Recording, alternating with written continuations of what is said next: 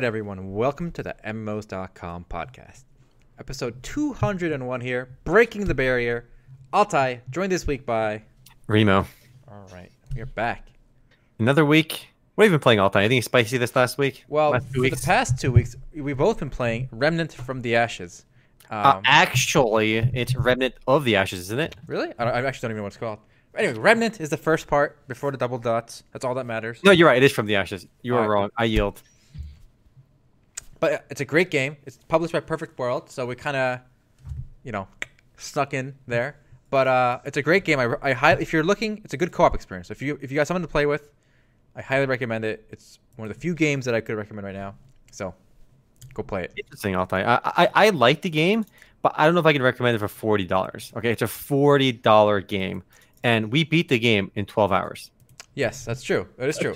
That's the biggest problem. I mean, like, people very often complain, like, I hear people complain they play like a 70-hour RPG. Like, I paid $60 for 70 hours of fun. Fuck that. But like, I don't really get that. If you get like $1 an hour of enjoyment, or like anything more than that, anything better than that, that's a good deal. All right. But for Remnant of the Ashes, it's a $40 game, and you're getting about 12 hours to beat the game. And if you want to beat the game complete with all the content, explore every possible nook and cranny, all the side bosses, everything, that's about 20 hours. There's not enough stuff to do in the game, and that's.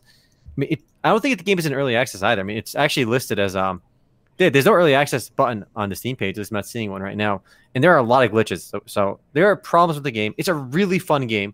We got it for free because we got that Perfect World Connect. We got that connection with Perfect World, and I just thought for the $40, it's probably not worth it. But if the price comes down, they add a lot more stuff.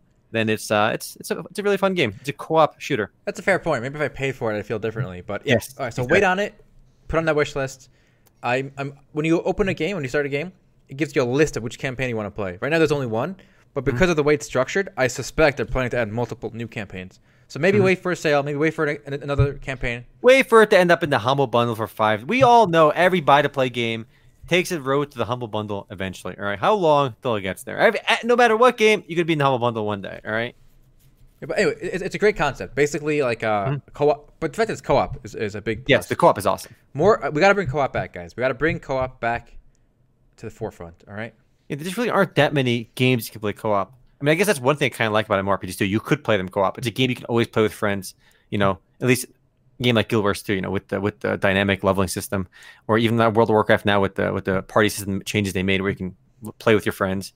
I don't know. There aren't that many games you can play with your friends. That's not like a competitive game like CS:GO or League of Legends. If you want to play CS:GO with your friends, and if you're much better than them, it's just going to be a very awkward time for both of you. MMR is going to be kind of wonky. But remember, this is a really fun co-op game you can play, whenever.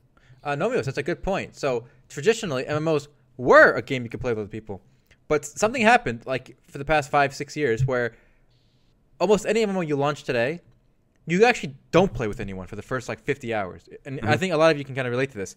The entire leveling experience is only slowed down if you try to actually accommodate co-op play.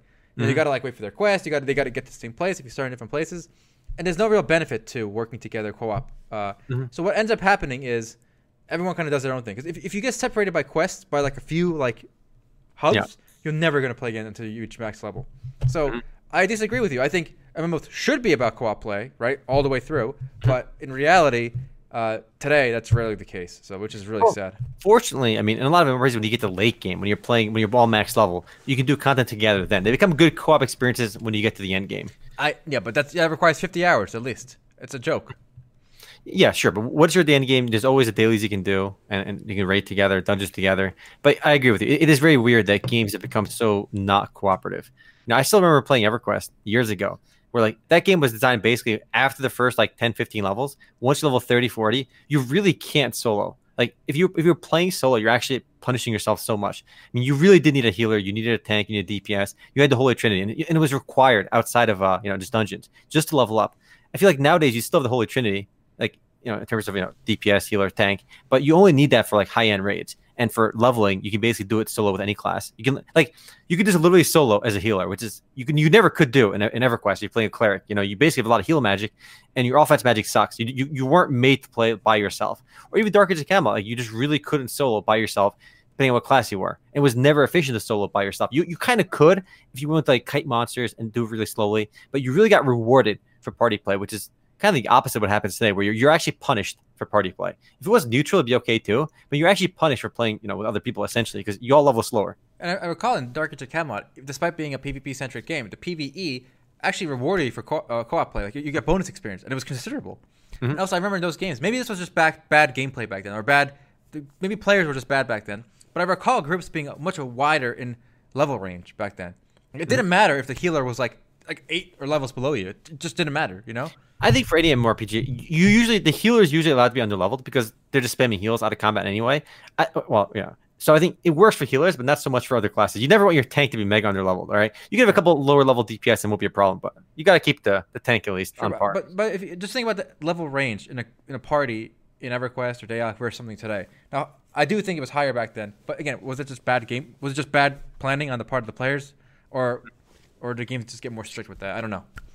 I think the ideal MMORPG, of any good, well-designed modern MMORPG, should reward party play, and I think there should also still be room for solo play.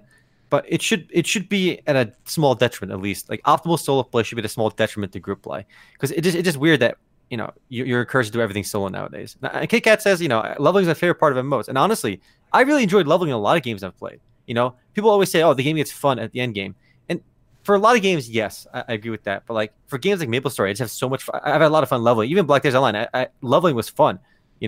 But for Final Fantasy 14, I do agree with that sentiment that, I don't think leveling was my favorite part about Final Fantasy 14 at all. That's when the game was really boring, in my opinion. It got really fun late game. But for the most part, I do enjoy leveling in most MMORPGs. Yeah. Fuck soloing, it's an MMO. There you go. That's a fair sentiment as well, Chaos Shield. Yeah, I mean, you shouldn't make it impossible to solo. Like even those older games we talk about, there were certain classes that could solo, but they were just a little more deliberate. You gotta be a little slower. Mm-hmm. But people respond to incentives, so you should make it. You should incentivize group play rather than try to punish it. I'm still surprised with how games have evolved. I mean, we've seen the way how effective loot boxes are in monetizing games, both on mobile and PC MMORPGs. And I think the reason behind that is people like the gambling element, right? They like to have a small chance to win a big prize, a small chance to win something very valuable.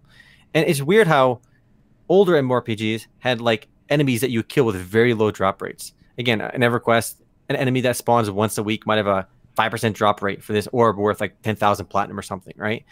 And that was pretty common in a lot of old MMORPGs. You just had really rare loot that you'd like farm forever to get.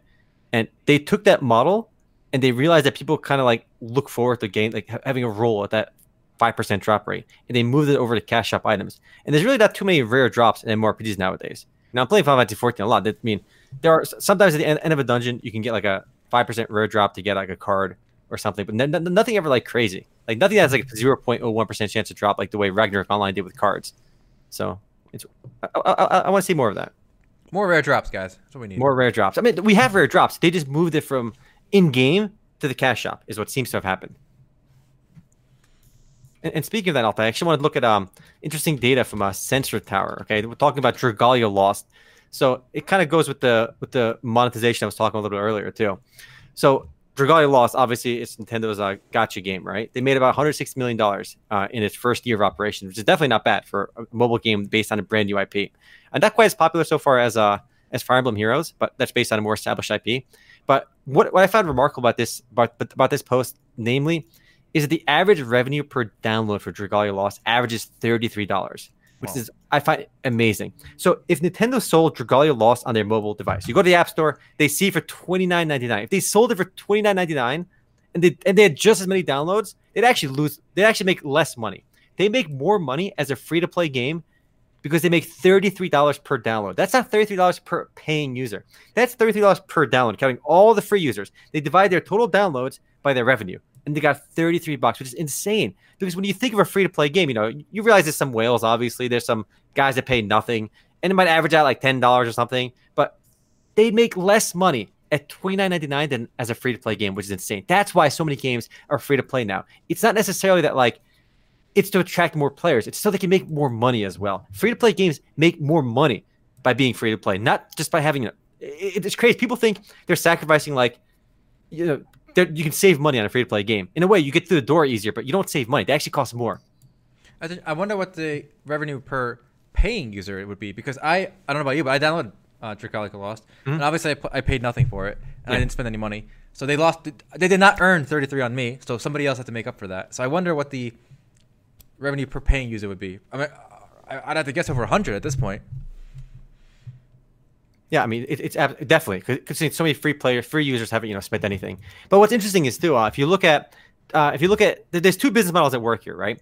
You don't have to have the gacha model, but gacha model makes a lot of money, right? But if you look at Animal Crossing on this chart, if you scroll down, you can see they made about $111 million since their launch, and they make only average revenue per download of about $3.60. So Dragalia Lost makes about 10 times the money per download as the Animal Crossing something Pocket Camp makes. So they have much more users, but they monetize much worse. So you can still make a lot of money, without going crazy on monetization. But it shows you how well gacha games seem to monetize. Yeah, and it also shows you why. First, when Nintendo released Super Mario Run, they kind of experimented with the premium model where you buy it once. But as you can see by this chart here, that didn't really work. It seems that the free-to-play microtransaction just simply works better. So Super Mario Run didn't make as much money as these other games. Dr. Mario World was apparently the worst of them. I also have that downloaded. And you gotta say, Nintendo was a little slow at the start, but they've really kind of embraced mobile, I feel. This weekend we played Mario Kart Tour, the mobile Mario Kart, and it's not bad. I mean, it's not great, right? It's on your phone. You can just go left or right. But I do recommend trying it. You can play for hours without spending any money. I like the Gacha Brain JPEG that Chaos linked. I'm not sure if it's actually going to load though, because it's just it's not actually a link over there. But interestingly enough, I think we mentioned this before, but Cygames, the developers behind Dragalia Lost, actually said they're not happy with the way the game is being run. They're the developer and they run the game, but they have to answer Nintendo because it's their game. They said Nintendo is not interested in making large amounts of revenue from single smartphone games. If we managed Dragalia Lost alone, we'd have made a lot more. So they're saying basically Nintendo is not interested in they could make like twice as much money if Cygames ran the game themselves. Wow. They'd be less generous, they lower drop rates, and they charge more. And they can make a lot more money off it. So it's Nintendo's taking a very weird approach. I mean, clearly more consumer friendly because they're giving you more, but at the end of the day, you're still buying, gachas for money. All right, I want to show this picture now. It's pretty funny. AnimeGirl.png. Let me take a look. I like it. It's on stream. I've seen this before. Look, here's the thing, though. I think we made this argument quite a few times in the past before. I think if you're a well-adjusted person and you spend even $50 a month or $100 a month on your fake grand order AnimeGirl.png addiction, there's nothing wrong with that. I mean, whether you could buy like two $60 games a month for your consoles, or you spend $100 on a mobile waifu gacha game. I don't see a problem with that. As long as you can afford it. Well, I predict an interesting dynamic going forward in gaming, where the cost of those retail games you're talking about, the $60 a month for a PlayStation game, that market is changing very rapidly. And there's a story I just read today. Maybe you guys have seen it, but I think it's going to have profound impacts for the next generation when PS5 comes out. So here, let me find this. I don't know if... Okay, so basically, PlayStation Now, which is Sony's streaming service, is going to be $60 a year. So that's $5 a month or more. So think of the value you're getting for $5 a month. Access to hundreds of games, streamed or downloaded. You can download them locally or stream them on your PlayStation or your PC. Right? Compared to spending $30 a month on gachas for some bullshit game. So I don't think I will. Okay, today maybe you can be excused because games still cost $60. But next gen, when it's $5 a month to play 800 PlayStation games, right? Versus you got these gacha games, you will not have well-adjusted people. If you are well-adjusted, you will not be paying for these mobile gacha games. It just will not happen. There will be no overlap between well-adjusted and this. Because like you said, I do think now that if you can get 500 plus Sony games on PS4 for $5 a month, that is insane. And we've seen Apple kind of pivot that way as well with the Apple Arcade. I think it's like $5 a month. You can access like so many X games, for that one-time monthly price. And even EA is their own monthly price as well. So if you can get like that many games for a low monthly cost, it does seem pretty interesting because it does seem like, I mean, that's obviously to get you access to the games. I think all these games will monetize with cash shops as well. I mean, you can spend money on like cash shops on EA games even after buying the game. There's still a cash shop in those titles. But if they monetize primarily through their subscription, it does seem like a very good value for customers, and it makes it much harder to justify spending $5, even like League of Legends, spending $20 on a premium skin, right? $20 for a skin, or for $5 a month you get access to like all these PS4 games. It just seems like you get more value there. But I go back to my other argument. I think ultimately it's your money, and if you derive more value out of your anime waifu PNGs, I don't see a problem with that. Like, let's say you only play Fate Grand Order, you only play Dragalia Lost. You're not interested in those. I don't think. Okay, well, this is fundamental. We shouldn't go too far into, but I don't think people are good assessors of value. So, like an opium addict will value opium more than the risk of breaking into someone's house and robbing them. Yes. So clearly, there's a mismatch between value and reality, and I think not everyone, but this does show up a lot in people that are doing these gotchas. I think they have a mental disease that's being exploited by these companies. I think it's fair to say some gacha users have that mental disease Yes. or addiction problem. I don't think it's fair to categorize them all that way. In fact, I think it's a minority of people that spend that kind of money. I think normal everyday people have X amount of money they can spend on entertainment, and they spend what they do. And you can make the argument that some of them end up spending more than they want to, but that applies to video games too. I mean, we all know people that spend their entire paycheck on like just regular video games. Right. But that will not be. But my point is that because of the stories like this, that will not be possible in the near future. So everyone who's a hardcore gamer on console, let's say, will be a subscriber to PlayStation Now, and they literally will not have an option. They will have access to every single game for $5 a month. So there will be no way for them to spend their whole paycheck, unless they fall for the gacha bullshit in the games. But if those gacha games are the only games they play, it's not. It's kind of like a false comparison. If you're not playing God of War, you're not playing Grand Theft Auto, or that has a cash app too. But if you're not playing these other epic single player or one-time buy games, and you're playing gacha games, like those are the games you're playing, and you play them all day. You get a lot of value out of how much time you spend. Then there's something wrong with you. That's my point. So you're proposing that if somebody plays like 3 gacha games all day, they play a lot of Dragalia Lost, they play FGO, if they play only those, there's something wrong with them fundamentally. Yep. All right. Well, I guess we'll have to agree to disagree there. What do you base that on? That something's wrong with them? With the numbers of the amount of money they're spending on these games versus what they're getting in return. Wait, no, they're playing it all. Let's say they play like 3-4 hours a day, and they spend $500 a month. So they spend 4 hours a day for 3. That's like, what, 12 hours a day. They're playing mobile games. Yeah. There's something wrong with them. Yes. I'd be willing to pull that because I think I'll win that argument. Reckon 91. What are gacha games? We're referring to something called gacha games. They're games like Dragalia Lost or Fate Grand Order. These games essentially, you pay like $10, $15, $20. You have a chance to get like rare characters in the game that are more powerful. If you played, they're mainly on mobile. You don't really see them on PC too much, but you have a very low chance to get very powerful characters. I think in Fate Grand Order, the chance of getting a 5-star character is like 1%. I think a roll costs like $20 or something. So you have a 1% chance to get that 5-star character you want. So people end up spending lots and lots of money getting certain characters in these games that are more powerful. And they're basically loot boxes. Yeah, exactly. There's rare items in loot boxes that are worth a lot of money. They're very powerful. Yeah. I feel like these games on phone, especially the gacha games, are like such a clear example of the whole Skinner box thing. There's no multiplayer. It's basically a single player game that you're paying continuously for, right? You're paying for basically pictures, and it's just at least like if you're playing 12 hours a day in like Call of Duty or StarCraft or something, you're kind of refining a skill, right? You're improving. You're playing against other people. You're beating other people. You're losing to other people. You're interacting with other people. They're clearly more interactive. I mean, that's just a scientific. That's just a basic fact. Also, they're more social. Yeah. So, and even like a single player game. Let's say you play 12 hours a day. You're gonna beat it in like a week or 2, right? Tops. Yeah. But with these games, they're just made. They go forever. There's no gameplay. You're just collecting pictures. You're saying there's no gameplay, but there is. What's the gameplay? It's auto play. You're building your teams, and you have the right team for the right encounter. So I guess you can kind of view it as a strategy game, where you have the right characters in there. And once you get to the late game, there's typically some decision making required as well. The autoplay isn't going to be sufficient to beat them more. If you're playing Dragalia Lost, Altai, there are fights and like. Have you seen like Dragalia Lost raids in the game? They're like traditional MMORPG raids. You're basically moving and dodging red circles on the ground. You'll get one shot if you don't dodge it. Yeah, like you can't autoplay that stuff. You will die in one hit. Yeah. Instead, you gotta just pay $10,000, then you can beat it. I mean, it makes it easier. Paying $10,000 makes it a lot easier. Easier. There are raids in the game where you will have to actually dodge attacks. It looks like a traditional MMORPG raid where, again, obviously you can have. I mean, it's only 4 players I think per party, but you're dodging circles. If you don't know the boss mechanics, you don't know the rotations, you're going to die. Look, I would respect that if they didn't have this crazy monetization, and for that reason, I actually don't mind games like Candy Crush. You know what you're getting with Candy Crush. It's a match 3. you can pay to skip to try the level again or whatever. Like it's a very understandable the sequence there.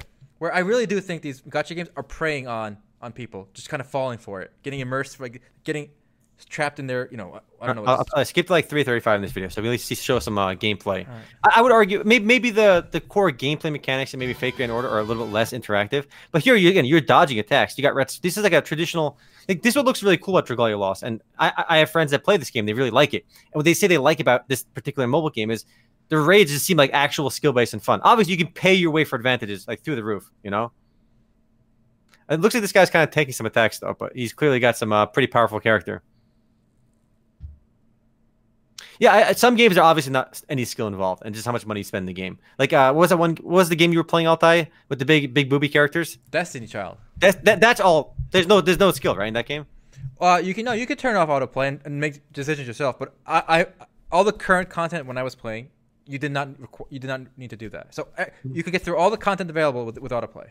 Mm-hmm. Fair. Anyway. The raids here look fun. It's just obviously the monetization is definitely the biggest sketchy part about this game. But in terms of sketchy monetization all the time, there's a game I bet you didn't hear about that's probably the most sketch. This looks more sketch than any mobile gacha game. Project C, Altai. Have you heard about this game? I haven't. No.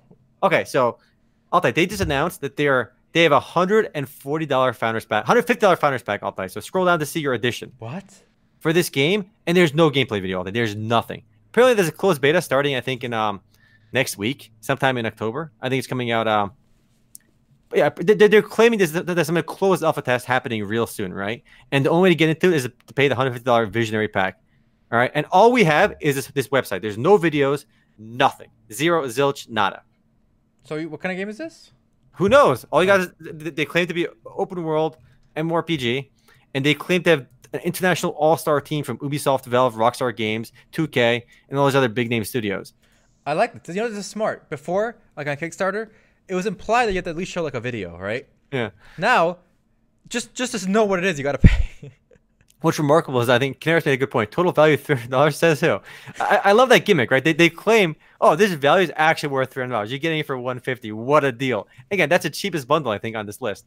So the other ones aren't even available apparently. And this gives you access to closed alpha phase 1, which is going to be apparently super rare tier. Yeah. This is just think about $150 will buy you so many games. It just There's nothing here. Scroll down. About Project C. Explore an open world. Participate and aspire with them. What the fuck are they talking about? They have literal concept art, and they want $150 from you. It kind of looks like No Man's Sky or something. Look, if you look at these pictures, like they have the audacity to ask for $150. I would be ashamed to ask for money like this when I'm showing you nothing. Oh, here's a GIF, guys. All right, it's a GIF. We got a GIF. We got a GIF. That's fine. That's like $80 at most. All right, for the GIF. You got a GIF. You get $80. That's nothing. It's a guy walking. I remember because remember when like alpha testing was like you got paid to do it. It was like a job. Yeah. This game seems like this game caught my scam radar. We did publish their press release on Amazon.com, but it definitely looks mega sketch. I don't know. It's shameful that they can get away with this, and I don't know. I wouldn't give them any money. No, and usually when you see a company like this, and they claim to have an all-star team, like where the fuck is the About Us page? You'd think a website has like About page. You can see their lead developer, this developer, some guy smiling, some corporate website, nothing. They got nothing. Sketch. Yeah, I don't know. I ain't buying it. I think it's just sad that the MMO community is so thirsty for a game like this that the standards that we have are just going down and down and down in terms of what we'll put up with. Like there are people who immediately bought this just because of the text saying open world. Yeah, I mean, in their defense, if you go to their corporate website for Darewise Entertainment, the developer, you can see their core team. They got the pictures there. All right, so they got people actually here. So but they've shown you nothing, and they're asking $150. That doesn't change the fact that I am very skeptical about this game. And when we got the press release for this, like you think they like show, hey, here's a video you can include with your page. No, nothing. Founded in 2017, so they've been at it for 2 years. Mm-hmm. So I do think they'll probably show something soon. Mm-hmm. But you can't ask for money and show nothing, or otherwise, like you must have no shame. You must have some level. It's weird. Again, honestly, I think the bar has been set so low that this is the new norm. It doesn't mean I support it. You should not be giving any of these pre-alpha games or whatever any money. I think that's why Estelia I think has even some level of hype. Honestly, the bar is people are looking for an MMORPG to play, and that's why games like Bless did really well too. I mean, Bless had I think it launched like 20,000 players or something. I think Shroud was playing it. I think like Reckful was playing it. All these like big name streamers that loved playing MMORPGs ended up playing Bless just to try it out. Yeah, and I'm pretty sure Bless had enough money to pay them either. So I think they wanted to try the game out, and they were clearly miserable playing it because it was awful. People are still looking for MMORPGs to play. And I think that's one of the reasons Estelia is people are playing it and looking forward to it, Even though Estelia, I said a few times in previous podcasts and news recaps, I don't think the game is anything special. I think KitKat, a few other people in the stream chat talked about it a bit in the pregame, and it really just feels like a traditional Korean MMORPG. And really the only highlight in the game and the only differentiation is their stealth system, which is their glorified pet system. And every character gets access to this pet system, and it's kind of cool. The game launched just last week, and people are playing it, but it's a buy-to-play game. And it's just hard to get excited for it because there's not too much going on there besides the stealth system. Yeah, we'll see how it does. There's been a few game launches this recently. A lot of them are battle royales, which are not doing hot. PlanetSide Arena launched. Like we mentioned, the Ashes of Creation battle royale. We were playing it actually in the pregame, and they kind of both just meandering pretty low. We got was that launch? Pagan Online was a game that launched I think last month. Also just meandering. So, who knows? And just they're really like thinking about it for our MMORPGs of the year all day. There really aren't that many MMORPGs that launched this year, right? Yeah. There's like three. You got a Pagan Online, you got Estelia. Like, what else is a traditional MMORPG that launched this year? Well, the term launch is getting weirder and weirder. You used to think open beta was launch, but now we have like paid kind of closed beta launches. Like I know Shards Online, which is now Legends of Aria, officially launched on Steam this year, but it's kind of been out for a while now. So. Do we count that? Do we not count that? I don't know. It has been out for a long time. I think they officially, technically launched this year. Now, that game also kind of had a big price cut this last week. They cut the price from I think $30 to $20, which is nice. But I think ultimately they're going to end up being free to play as well, because a game like Legend of Aria, very much modeled after Ultima Online, and a bit of like old school RuneScape, you need a community in those games. You need to have players online, and the Steam charts, not particularly great for that game. I mean, I like the core gameplay there. It's just that I played so much Ultima Online that it's basically just a reskin Ultima Online, which I think I like Ultima Online. I think it's a great game, but you need more players. I'll pull up the PlanetSide Arena thing here. So if you look at the Steam, again, mixed results, very bad ratings, 150 people online right now. So it's quickly gonna fade, I think. Unfortunate. There's a battle royale mode in PlanetSide Arena though, at least. I think the whole thing's a battle royale, right? Well, they have a deathmatch mode. They have team deathmatch. They have capture the flag. They just kind of build it as like a kind of a Quake 3 or just any like arena shooter style game. So what they did is they took PlanetSide too. Yeah. Took a hammer, broke it into pieces, and hoped people would buy those. Yeah, which is weird because you think and they made it buy to play. No, that's free to play now. Never mind. It's weird because what made PlanetSide 2 unique is that it was an MMO FPS with an actual MMO with territory control. It was such a badass concept. I still remember playing PlanetSide 2 and PlanetSide 1 for the first time, and I was always like, holy shit, it feels amazing to be in this persistent world with 1,000 people on the same battlefield as me, fighting for control over a certain spot. They made some really wonky like design decisions with what it takes to actually capture a place, which created some weird bottlenecks in certain battles, but the concept was amazing. It was a very it left me in awe as I played that game for the first time, both on PlanetSide 1 and PlanetSide 2. We played the PlanetSide 1 version quite a bit back in the day. We subscribed to I think it was called the Sony something pass back then, the SOE pass, back when they had PlanetSide, they had Infantry, and I think one other game included that bundle. And we played it because of PlanetSide. Yeah, it's sad to see what Daybreak has done with their roster, but what are you going to do? What are you going to do? I got a few funny stories here. Yeah, what's up? I don't know if you heard about this one. Logitech actually bought Streamlabs. We actually use that for like our donations and stuff, right? So that is owned by Logitech now. So today I learned that seems very odd for a keyboard and mouse or peripheral manufacturer to own Streamlabs. I mean, does Streamlabs make any money? Like, what is their business model?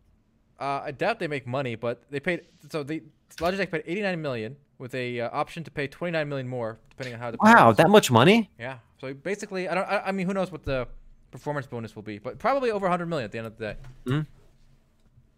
Really, 70% of Twitch users use Streamlabs. More interestingly, why doesn't Twitch have their own version of this? Like, why they let Streamlabs exist? Like, everything Streamlabs does, you can integrate with Twitch so much easier if they're developing as a first party tool.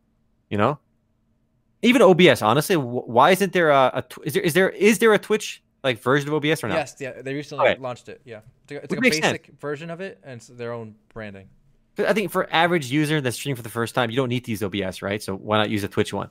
It just seems weird that they don't include a default version of Streamlabs with donation tracking and all that stuff on their own. Yeah, I think that's a big threat that they will do that, and then Streamlabs will be worth nothing. Yeah, questionable. I think it's a questionable acquisition for Logitech, but obviously it's nothing to them. Logitech is a pretty huge company. Altai, take a guess. How big do you think Logitech is? How much is Logitech worth, Altai? How much is Logitech worth? What is the market cap of Logitech? The market value of the entire company? $5 billion? 6.75 billion. That's close. All right, another fun question. Did you know where they're based? Switzerland. Yes, they're based in Switzerland. I bet most people didn't know that one. But yeah, they are worth a lot though. That's why their keyboards and mice cost so much money. You know, they stash the gold in Switzerland. Yeah, they're not that expensive. They're pretty reasonable. They have lower end models too, but their gaming stuff is pretty much on par with everyone else's. The quality is usually pretty good though. Oh, yeah, I'm a fan. I'm using their mouse, so I'm not complaining. Just it is expensive though. This mouse was I think $90. Mm-hmm. Let's take a look at the latest Super Data numbers. These come out once a month, and always fun to look at. The September numbers came out, I think, just last week. We can see it up to September 20th. Number one on PC is still Dungeon Fighter Online. Game a lot of people in the West kind of underestimate because it's not very popular here. But League of Legends still dominating that list. I think we talked about in a previous podcast. They get like over 8 million. 10 million concurrent users online on any given day, so they're still doing crazy well. World of Warcraft West taking the number 3 spot, and I think we all know why. It's because of the launch of Classic. And if you look at the subscription numbers, WoW Classic drives a huge up in subscribers. WoW subscription revenue grew like 233%. 233%, which is absolutely nuts. But interestingly, it was not as high of a bump as Battle for Azeroth launch. Yes. Plenty of people bought Battle for Azeroth just to try, and then they all left. So I think actually, if we can look back at our data for what the Battle for Azeroth launch numbers were, it probably jumped like we can guess where it is and probably what it jumped if we look at some data. But I mean, still, they clearly more than doubled their subscription revenue. And what's more surprising to me is how many people resubscribe for an expansion in WoW and then quit. Yeah, for the numbers to be this low, it's absolutely nuts. People coming back for Battle of Azeroth when the expansion launched, and so many people quit after that. I think it's a fundamental problem with the expansion model, though. Mm-hmm. It's just too much boom and bust. It's too volatile, and the sad thing is, you know, the first month of Battle for Azeroth was fun, but the content was like this disjointed, non-lore like heavy content. There was a raid with no meaning, right? It was just random shit they threw in, mm-hmm. and then the actual stuff with like Jaina and like the actual characters came later and stuff, yeah. when everyone quit. So that's really weird. Yeah, they should have launched that stuff to begin with. So at least on that. Millions of players could have at least experienced the relevant character content, but instead, everyone's gone by the time that stuff launches. Very, very weird decision making over there. Doesn't make any sense. I'm still waiting for Warcraft 3 Reforged. All right, that's what I'm excited for from Blizzard. Yeah, I mean, I actually pre-ordered that too, and I thought it'd be out by now, but I guess we're gonna probably get it after BlizzCon or at BlizzCon. Mm-hmm. You need to be. I mean, actually, right. We've learned how important RNG can be in a lot of games. I still maintain RNG is one of the most important design elements into a game that keeps players hooked. Though the way BFA did it clearly did not resonate with players. I got a fun story. Kind of related to WoW, or Blizzard at least. So Blizzard is somebody teased out Blizzard's hiring lip page, and they saw that they're looking for somebody to help maintain Blizzard's classic titles. So these are like retired titles: StarCraft 1, Diablo 2, Diablo 1 and 2. Yeah, and listed in this category now for the first time is Diablo 3. Wow. So this admission, I guess, by Blizzard, it shouldn't be too much of a shock, but basically they've kind of given up on Diablo 3 at this point. It's basically in the same bin as their legacy games, they call it. So that's probably sad for like the 4 guys out there who still like Diablo 3, but it sold a lot of copies, but I don't think it had the cultural impact as the first Diablo or the second Diablo did. Yeah, I think a lot of people always look back at Diablo 3 and say, look how many copies it sold. It sold really well. But how many of those players kept coming back to the game is the question. I don't think the player base remained that active. Just like Final Fantasy 15, I think it sold a lot of copies. It was a commercial success. But I just don't think Final Fantasy 15 just had the same impact that, even Final Fantasy 13 had. I mean, Final Fantasy 13 had a lot of legitimate criticism. But, I think more people, I feel like it left at least more of an impact on me. And games like Final Fantasy 7, 8, 9, and 10 just left much bigger impacts than Final Fantasy 15. Final Fantasy 15, I thought was at least pretty unmemorable. It's the only mainline Final Fantasy game I didn't beat. I bought the game, played a bit, couldn't finish it. So even though it sold really well, just like Diablo 3 sold really well, I guess it just didn't leave an impact. Yeah, I mean, I don't hear anybody talking about Final Fantasy 15 today, or even like a month after its launch. It was kind of just disappear into the ether. Yeah, it's weird that some games can leave such a lasting impact, and others just kind of fade into the distance. Yeah. So Diablo 3 dead game confirmed. All right. Speaking of games, all right, dead games confirmed. Ash of Creation Apocalypse launched this last week or so on about a week ago into Steam Early Access for realsies this time. It's not just on the open beta where they're going to shut it down in a day. Apparently, it's on here for good now, and they plan to keep updating it. And it's off to mostly negative reviews, which is pretty surprising. Only one, I knew the game sucked. I played the beta as well. We played a couple of rounds before the stream, but I knew the game sucked. I was surprised with the low rating because Ash of Creation, along with Chronicles of Elyria and Star Citizen, have very fanatical fans. They have fans that absolutely love this game, and the game can do no wrong. And given the cult-like loyalty of their followers, I'm surprised they didn't all leave positive reviews for Ash of Creation Apocalypse. So. But the game is sitting at 31%, mostly negative on Steam. If you're looking for a really janky, fantasy battle royale game to play, you can try it. But there's no room in the market for a subpar or mediocre fantasy battle royale game when there are so many like established battle royale games. It's not to say you can't make a battle royale game, but you can't make a battle royale game that's a side project of your main game and expect anyone to actually play it. Like clearly, this not. I mean, at least this is presented as a side project. It's not the main focus of Ash of Creation. Though, if this is what the team Intrepid can make, I am not optimistic for the MMORPG.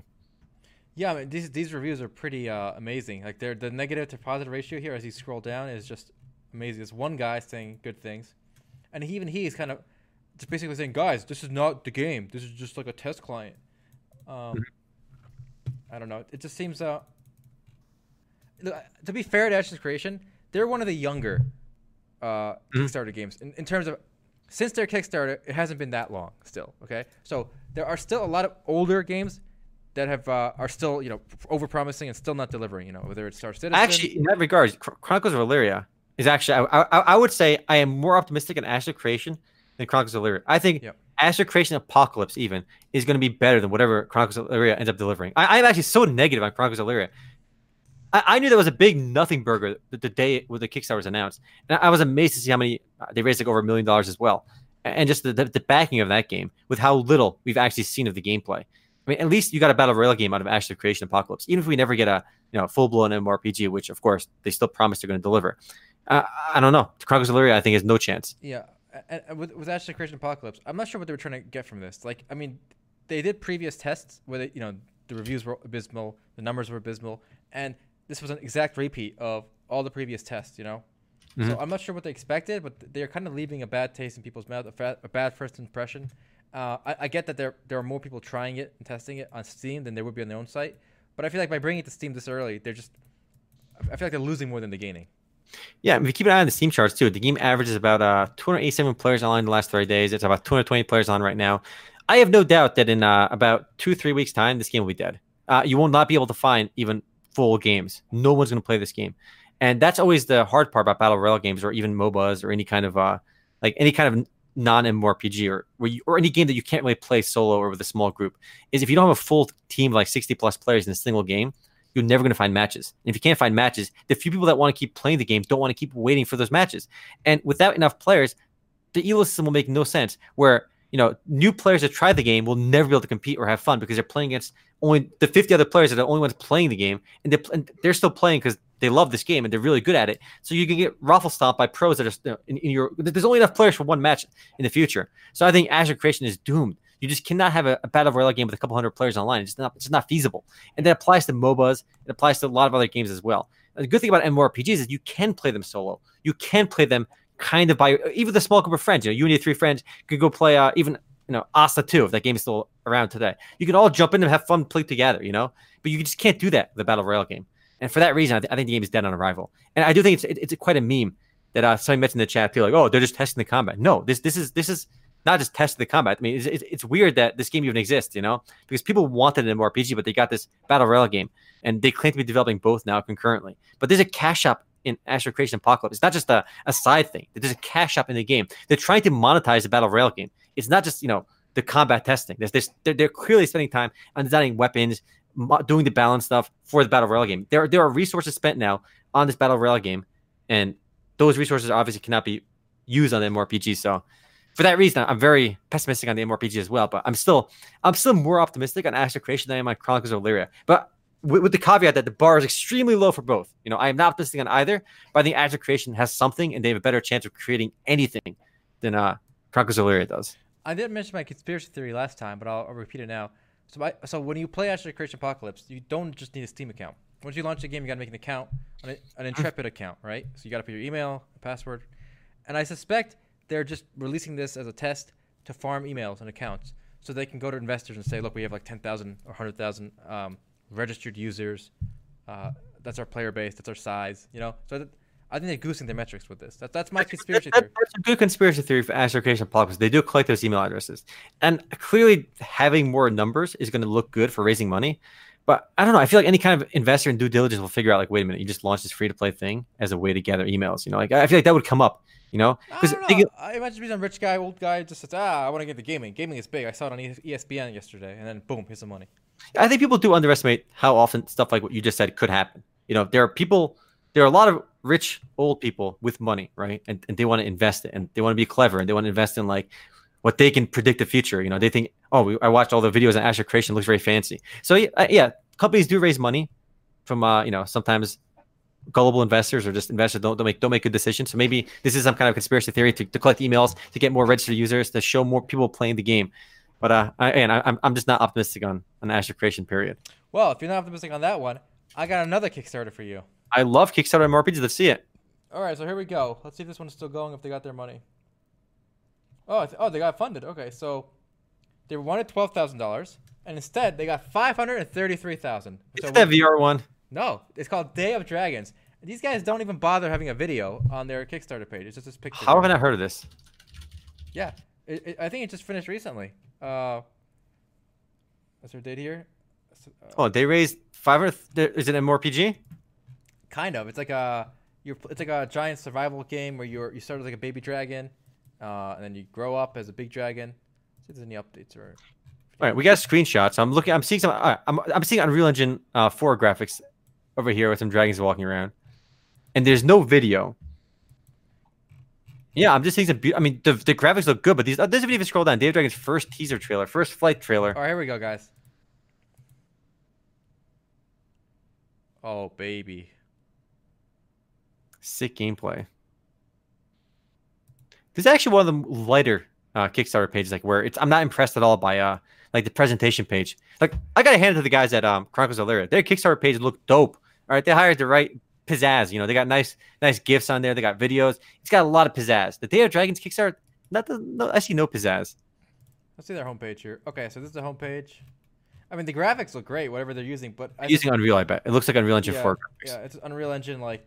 That's what I hate. I hate that people can coast off their graphics. Like, hey guys, look at our graphics, and they show these screenshots of like assets in a 3D world. Like that alone means nothing. That is literally Unreal Engine 4 booted up with a background. You can just slap anything in there, and it looks good. Like it looks like this graphics. But so many people are fooled by that. You shouldn't. You look at the actual gameplay systems. Okay, you want to see it. I want to see a video showing some level of some kind of progression, some kind of gameplay, some kind of combat, some kind of without that. And I hate seeing videos for Kickstarter games or these ambitious titles where all you see is a guy walking around a beautiful 3D world. That's literally nothing. Anyone can make that on Unreal Engine. If that's all you're showing, anyone can make that in a couple hours on Unreal Engine.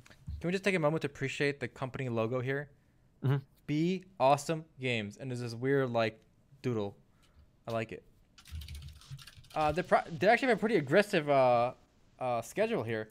They say they're going to be an early access release on Steam by November 21st. So that's what, like a month, 2 months? A month? They're coming on Steam? Less Yeah. than 2 months they're going to be on Steam. Steam page is already up. So we're going to get to see what this is all about. I'm really interested to see. Let's check out their Steam page, Altai. Yeah, I'm there. Yeah. All right, so you see them walking around. Online creature survival game. Interesting. I can't believe they raised. I am amazed that they raised that kind of money with what they put on their Kickstarter page. So their marketing guy did work. I'll give him that. All right. The marketing guy did work. Good for them. We'll see. We'll see what happens with this one. Keep an eye on it. Mm-hmm. All right, let's see. Let me search MMORPG and Kickstarter. See if we got anything spicy going on over here. It's funny, Zeranjix. It's actually quite remarkable how big Skyrim still is. You know, you said earlier, you know, a single player game will only last you, you know, a week or something. People are still playing Skyrim today, and the game came out what in 2014 or something. Skyrim release date. When did Skyrim come out? People are still 2012. Altai. The game is about 8 years old now, and people are still playing it because it is a really good game, and there's some great mods for it. All right, here's a fun little mobile story. So there's a big trend, you know, old PC free-to-play RPGs going mobile, right? Mm-hmm. And now we got another one, 4-story mobile. So this was one of the OG WoW clones, Zemi Interactive, and now they're going mobile. Isn't that amazing? Wow. Going mobile. This is what everybody's been asking for, okay? PC WoW clone from Asia on your phone. That's exactly what people needed, all right? That's what we need, more WoW clones on PC. Well, have you seen the Warhammer Odyssey gameplay? No, what is that? Okay, so Warhammer is making their own MMORPG as well, it seems now. And actually, like graphically, it looks okay, but you really can't see much. Let me go and link you the video. Again, because it's mobile, I'm not optimistic at all. Because every single mobile game to date has been kind of disappointing, at least for me. I'm hoping. Actually, I played Black Desert Mobile already in the Korean version. I'm already disappointed with that too. So I'm not optimistic on this either. But hey, it's Warhammer. I like Warhammer, and for that reason, if it's free, I'll give it a try on mobile. The graphics look good though, doesn't it? The graphics do look good. And I'm getting this like kind of like this WoW-ish look from here. This little bit cartoony look. I like the vibes, but I have a feeling it's gonna have autoplay elements. I have a feeling it's gonna play like Lineage 2 Revolution and whatnot. Actually, right. Yes, almost a lot of mobile games kind of stress out your phone because especially I remember putting mine on max settings too. Yeah, this is the most cliche like alpha footage, right? With a slow walk character, and you see the environment. The petition for no more slow walking. I like it. I mean, then again, I feel nowadays Games Workshop kind of pimps themselves. I mean, they sell their license to anyone. You know, there's been so many games developed based on the Warhammer franchise by so many random studios. So I'm not sure if just having the Warhammer name means much. I guess it kind of means at least they paid money for it. That kind of puts the bar a little bit higher already. Maybe the run animation is bad. There you go. You got to appreciate that walking animation. But we know nothing about this game besides that it's an MMORPG, and then it'll be I think some kind of playable beta eventually here. Yeah, it was announced last month.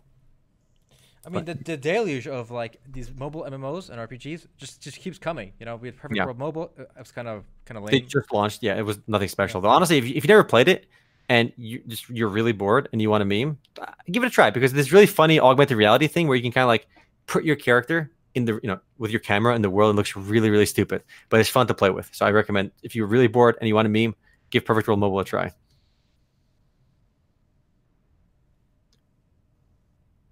It really does feel like we're in 2007, 2008, 2009 era. Remember back then we were doing MMO, there was a new game coming out like every week on PC, like Area Games, G Potato, Game Ago. All these companies would launch a new like MMORPG every week, and it really feels that way for mobile games now, where there's a new mobile game launching every week. And some of them look good. Some of them have they look like they spent some effort or quality into it, and there's just so many of them coming out. You can't keep up with them all. No. Definitely not. Yeah.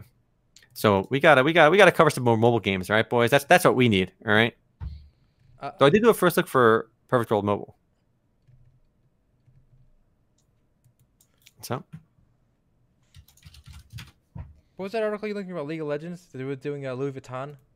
Oh, that was really cool, I think, actually. Yeah, so League of Legends is doing a collaboration with Louis Vuitton. Let me see if we can find it. It's for a skinning game. I'm curious what the price is going to be. There's really not been too much details about this yet. All we know is something's going to happen. And it'd be cool to see if there's an Louis Vuitton skin in the game that costs like more than the $20 that they usually charge for the legendary stuff. Because I think the most expensive skins were 20 or 30 for the legendary skins. So if they did a 1K skin, Louis Vuitton in League of Legends, that'd be kind of cool though. Somebody's going to buy it. Somebody would buy it. I think this is going to be huge in China. Because they're more open, accepting of gaming. League is big there. And the Chinese people love their luxury brands even more than like Americans. KCat94, thank you for the Twitch Prime sub. Much love. I really do think it really could work. Like, honestly, there's no reason not to have 1K skins in League of Legends. There's no reason if you're playing, Final Fantasy 14, you want to dress up your Aura or your Mikote just with a nice $1,000 purse or, handbag. Like, why not? There are people that will buy it, and you still maintain the luxury. And listen, if you're Louis Vuitton, real talk, Altai. We're going 100% real. All right, you're the marketing director of Louis Vuitton. How do you reach these kids? Okay, because a lot of younger people play League of Legends, they play Final Fantasy 14, they play MMOs, right? Only go for the big games, obviously.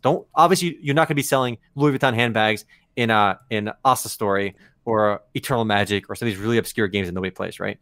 How do you reach those kids? Because when those kids are young and they're playing League of Legends, that's their introduction to the luxury brand. Maybe it won't be $1,000, maybe $500 because your handbags are $1,000. You don't want to sell if your real handbag's $1,000, you can sell for $500 in the game for a versatile one. It's a good way to introduce people to your brand, right? As a luxury item. Well, I don't think they want like kids per se. I honestly think this whole thing is aimed at Asia. Like I'm playing on the stream right now, the Lightning, Louis Vuitton, and Final Fantasy collab. This was obviously for Japan, right? Was it? Yeah. We saw it in Turkey and they did it in America. That was everywhere. They did it globally, but you can't say it's for one country. They do it globally. I don't know the number, but I suspect a vast majority of the sales of these companies comes from Asia. A bunch of foo-foo Asians trying to be like, oh look, we're classy. We're like the Europeans, Let's see what the numbers are actually. I mean, they're actually much more equally divided than you think all the time. Look at Statistica. Here's Louis Vuitton sales by region. So Asia is 31%. United States is 18%. Europe is 23%. France by itself is 23%. I'm not sure why France and Europe are separated, but if you add them together, Europe is bigger than Asia. Well, I mean, I'm not sure why Japan is separated too. Kind of odd. How are you viewing this? It's like hidden for me. All right. Well, let me give you a screenshot over here. This chart will tell you. Not sure why it gave me access to it if you're getting paywalled. There you go. But again, there are people that pay $30 for skins in games. And honestly, I've looked at like random shitty Chinese MMORPGs where they have skins for like $60. I've seen $6 skins in games. Why not $500 skin? I know Rift tried to do $200 mounts. $200 mounts in their loot box. And why not do a $500 Louis Vuitton skin? Why not do a $500 Gucci bag in a game? I would make people would buy it. There's no doubt in my mind people aren't going to buy it. Every time they launch one of those epic skins in League of Legends, I go to my friends list. Everyone's got it. Like everybody buys that stuff. I think if they do it, they will make money in Asia. But I do think the sentiment will be negative here in America. Wait, I could be wrong. But here's the thing. I understand the outcry for pay to win. I understand the outcry for loot boxes. I understand that stuff. But if they're monetizing off these whales for cosmetic stuff, it really just gives everybody else a pass and a win. If they're selling, like a lot of Chinese games do sell pay to win stuff. And you can justifiably be mad about that. But if they're monetizing purely on luxury items, like, doesn't make any sense. Are people mad that in real life I can buy a $10 bag at Walmart or I can buy a $2,000 Louis Vuitton bag at the Louis Vuitton store? Like they both exist already in real life. Again, I could be wrong, right? But my guess is the sentiment by the players towards each other that have. If I might just log into, if they do it in America, I might log into League and just flame the first guy I see with the Louis Vuitton until they got banned on League. Okay.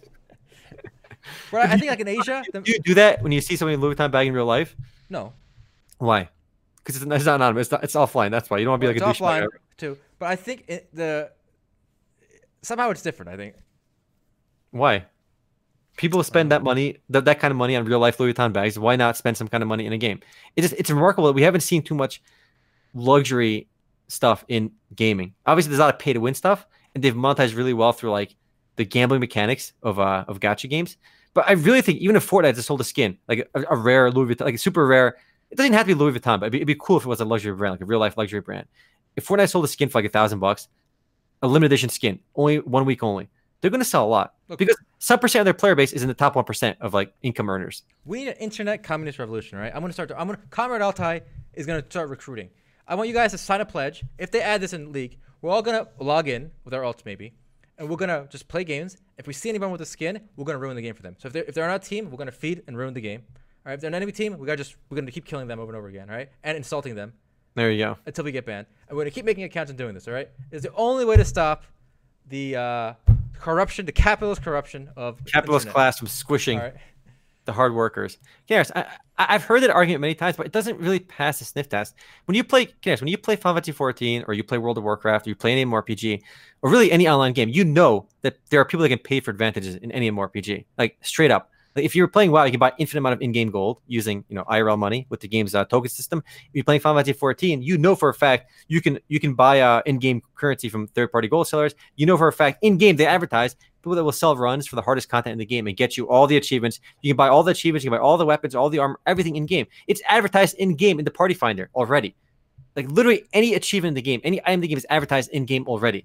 So I don't think there's any sense of fairness in these games to begin with. I think at least Dota 2 and League of Legends, there is a sense of like skill required to like do well.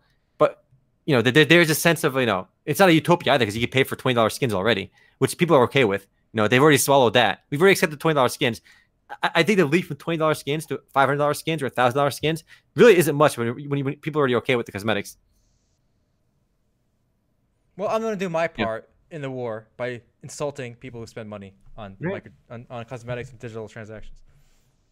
I also think it'd be a really good way for it's a really good way for PC MMORPGs to thrive and survive in an era where mobile games and mobile monetization has really run amok. If you're playing Final Fantasy 14, you're paying $10 a month or $12 a month to play. You're playing World of Warcraft, you pay $12 a month to play.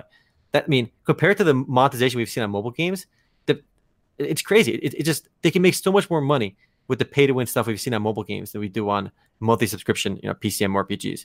There's a reason like yearly revenues for Final Fantasy 14 are nothing compared to some of the mobile games out there. The mobile pay to win nonsense, Even World of Warcraft, as big as it is, there are so many nonsense mobile games that out earn it. Even I'm pretty sure like FGO out earns it too. So there's got to be. If they monetize via skins in World of Warcraft or Final Fantasy 14, again, it's a small price to pay. I just hate that these companies are so scared to anger their player base when the reality is these games are going extinct. PC and MMORPGs are in danger of going extinct if they don't monetize a little bit better. But I don't want to see them monetize with pay to win. I want to see them monetize with skins. And if they can $200 skins, really shouldn't insult anybody. If you have that much of a problem with $200 skins, just don't play the game if it really bothers you that much. But I think ultimately it's going to allow more people to play the game because they can keep updating the game, and those games will survive when if you're a big game company, you're going to be diverting resources towards mobile games, not PC games, because you can monetize. That's going to happen anyway. I don't think you can stop that. I think you can. No, I don't think so. I think, again, if your game is making, like Final Fantasy 14 is still doing really well because the game is really good, I think. But they're fighting an uphill battle with their monetization model.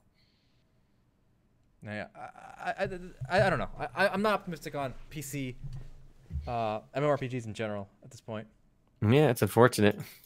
Hey, we got that Lord of the Rings one coming from Amazon at least. They're working on that. What about the other Amazon games that they were supposed to be working on? Yeah, New World. They came out recently and said, "Hey guys, we're still working on New World." So just this week, they said we're still working on New World. So maybe that's going to happen. Maybe it's not. But again, the problem with New World is the same problem we've seen with a lot of these kinds of games.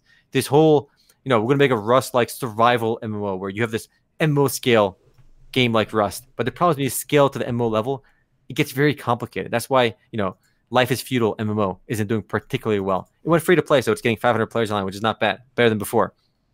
But it's why these games can't survive. Even Last Oasis, I don't think you heard about this one outside. They announced just recently, I think they delayed till Q1 of 2020 now, but they're trying to make this a survival game with MMO elements. So they're going with that same. It looks like Conan Exiles almost, but with MMO scale. And it sounds great, but I'm not optimistic because we've seen Amazon try doing this with New World. We've seen so many games try this MMO scale survival elements. It just doesn't work. It just gets too complicated, apparently. Yeah, I don't know. I did see. I thought that was coming out this year, but yeah, they it was supposed to. Yes, but they pushed it back again. Rip. Jeff Bezos will grow his hair back by the time New World comes out. Yeah, KitKat, it's not looking good for it. Exactly. So basically, Samurai Yagamath, $50 for 2 new Warcraft/Overwatch themed skins, exclusive to buying a BlizzCon ticket. And it just, I don't get it. I really don't get it. Because there are clearly a segment of players in World of Warcraft, Final Fantasy 14, that are willing to shell $100, $500 for a skin. Why not monetize that? It just seems like the most innocent way to monetize your game. Innocent. It's innocent. Nobody's getting hurt. It's a win-win-win. Okay, you as somebody that didn't buy the skin, you win. You know why? Because Square Enix makes more money. Do you know what that means for you? You get more content. No, but You know? the kind of okay, so okay, they released $20 skins, right? Yeah. So a certain segment of people are attracted to Yes. that. Now, with that Okay, money, so they're players. going to use the content to develop more content attractive to that category of people. Yeah, and they're in the game, and you want to keep your players engaged in your game by adding more But the kind mount. of players I create will be the kind who like $200 cosmetics. Yeah, but again, the whole point is you want to wear your $20 cosmetic to show off to other players, and you want other people to stay engaged in the game by adding more content. So it's a win-win. So even the people that just walk around town all day with the $500 handbags, it's a win for them to keep other players engaged. So they can show off to them. I think they realize they can add more raids, maybe they can add more story content, more dungeons. It's a win-win for nobody loses. But if they sell like complete pay-to-win content, I can see people feeling unfair about that. But if somebody, like, even if Final Fantasy 14 today, there's a guy walking around the game with a cashmere shirt, which is a couple million gil in the game. And if you don't have a couple million gil in the game, like, what do you do? I think the Are point you upset? You just buck up and deal with it. it will inevitably change the nature of the game. So, for example, like look how much content we're getting on like Netflix for like $12 a month or whatever. The PlayStation Store, the PlayStation Now, $60 a year for all these games. So, I do think we should be getting more and more for less and less. Yes, That's what progress is, development. So the concept that we're going to go backwards by getting the same for more and more is just not good. So $200 skins, I think, is just gonna take more money out of us for the same content. The alternative is literally, okay, why are we making PC MMORPGs when we can make mobile games make so much more money? That is the alternative. And mobile games, there is no sense of fairness in mobile games. There's already $200 skins. There's already $500 items. There's already like $1,000 bundles in these mobile games. So we just copy them? Like that's no, the point is we get a middle ground where we don't have to spend $500 for pay to win stuff. We can get skins that do nothing but cosmetics for $500, that's a couple $100. It's a win-win then. Nobody loses. The people that are complaining about the $200 skins, they're going to complain even more when the game goes pay to win the way all these mobile games are. The alternative future is much worse than the future where they get $200 skins. Or we can pretend like nothing's going to change. We can put a stand. We can have a stand right here. Or there's no stand to make. Didn't you say okay? So over. Didn't you say you're also okay with them just selling cash in the in-game items and stuff in the store? I said I'm okay with them selling. They should do a token-like system, like token. Okay, token. I think we're both okay with tokens. Yeah, and then you can pay other people to run with in-game currency. You can pay people to do runs anyway. So it would inadvertently allow people to pay their way through content. I mean, in WoW, you can pay your way for content as well. If you have enough in-game gold, you can pay big guilds to get you anything you want. So I mean, we already have a good middle ground. Someone mentioned we don't have to go extreme. Like there are already like $30, $40 mounts in WoW and Final Fantasy and stuff, right? Sure. Why isn't that a happy medium? Like why go extreme with these like $1,000 items? Because nobody loses. There's no losses. That's why. And then the ability to monetize on mobile games is still so much higher than $30 amount. If you buy like one $30 month amount every couple months, that's it. The ability to monetize on mobile games is so much higher. And again, I respect companies that do fair monetization. I really think Square Enix's monetization on their cash shop is really fair. I've played the game for like 4 years now, or 3 years, or something crazy, and I spent maybe like $20 maximum in the cash shop. That's it. And there's items in the cash shop for $2, $3, $1. There's $1 items in the cash shop. That seems pretty legit to me, pretty fair. And I would take no offense if there's $1,000 amount. I'm never going to buy it. I would never buy it, and I'd probably make fun of people that do buy it, like you. But again, yeah. So it just. I just don't understand what goes through the minds of people that would screech about the $1,000 amount.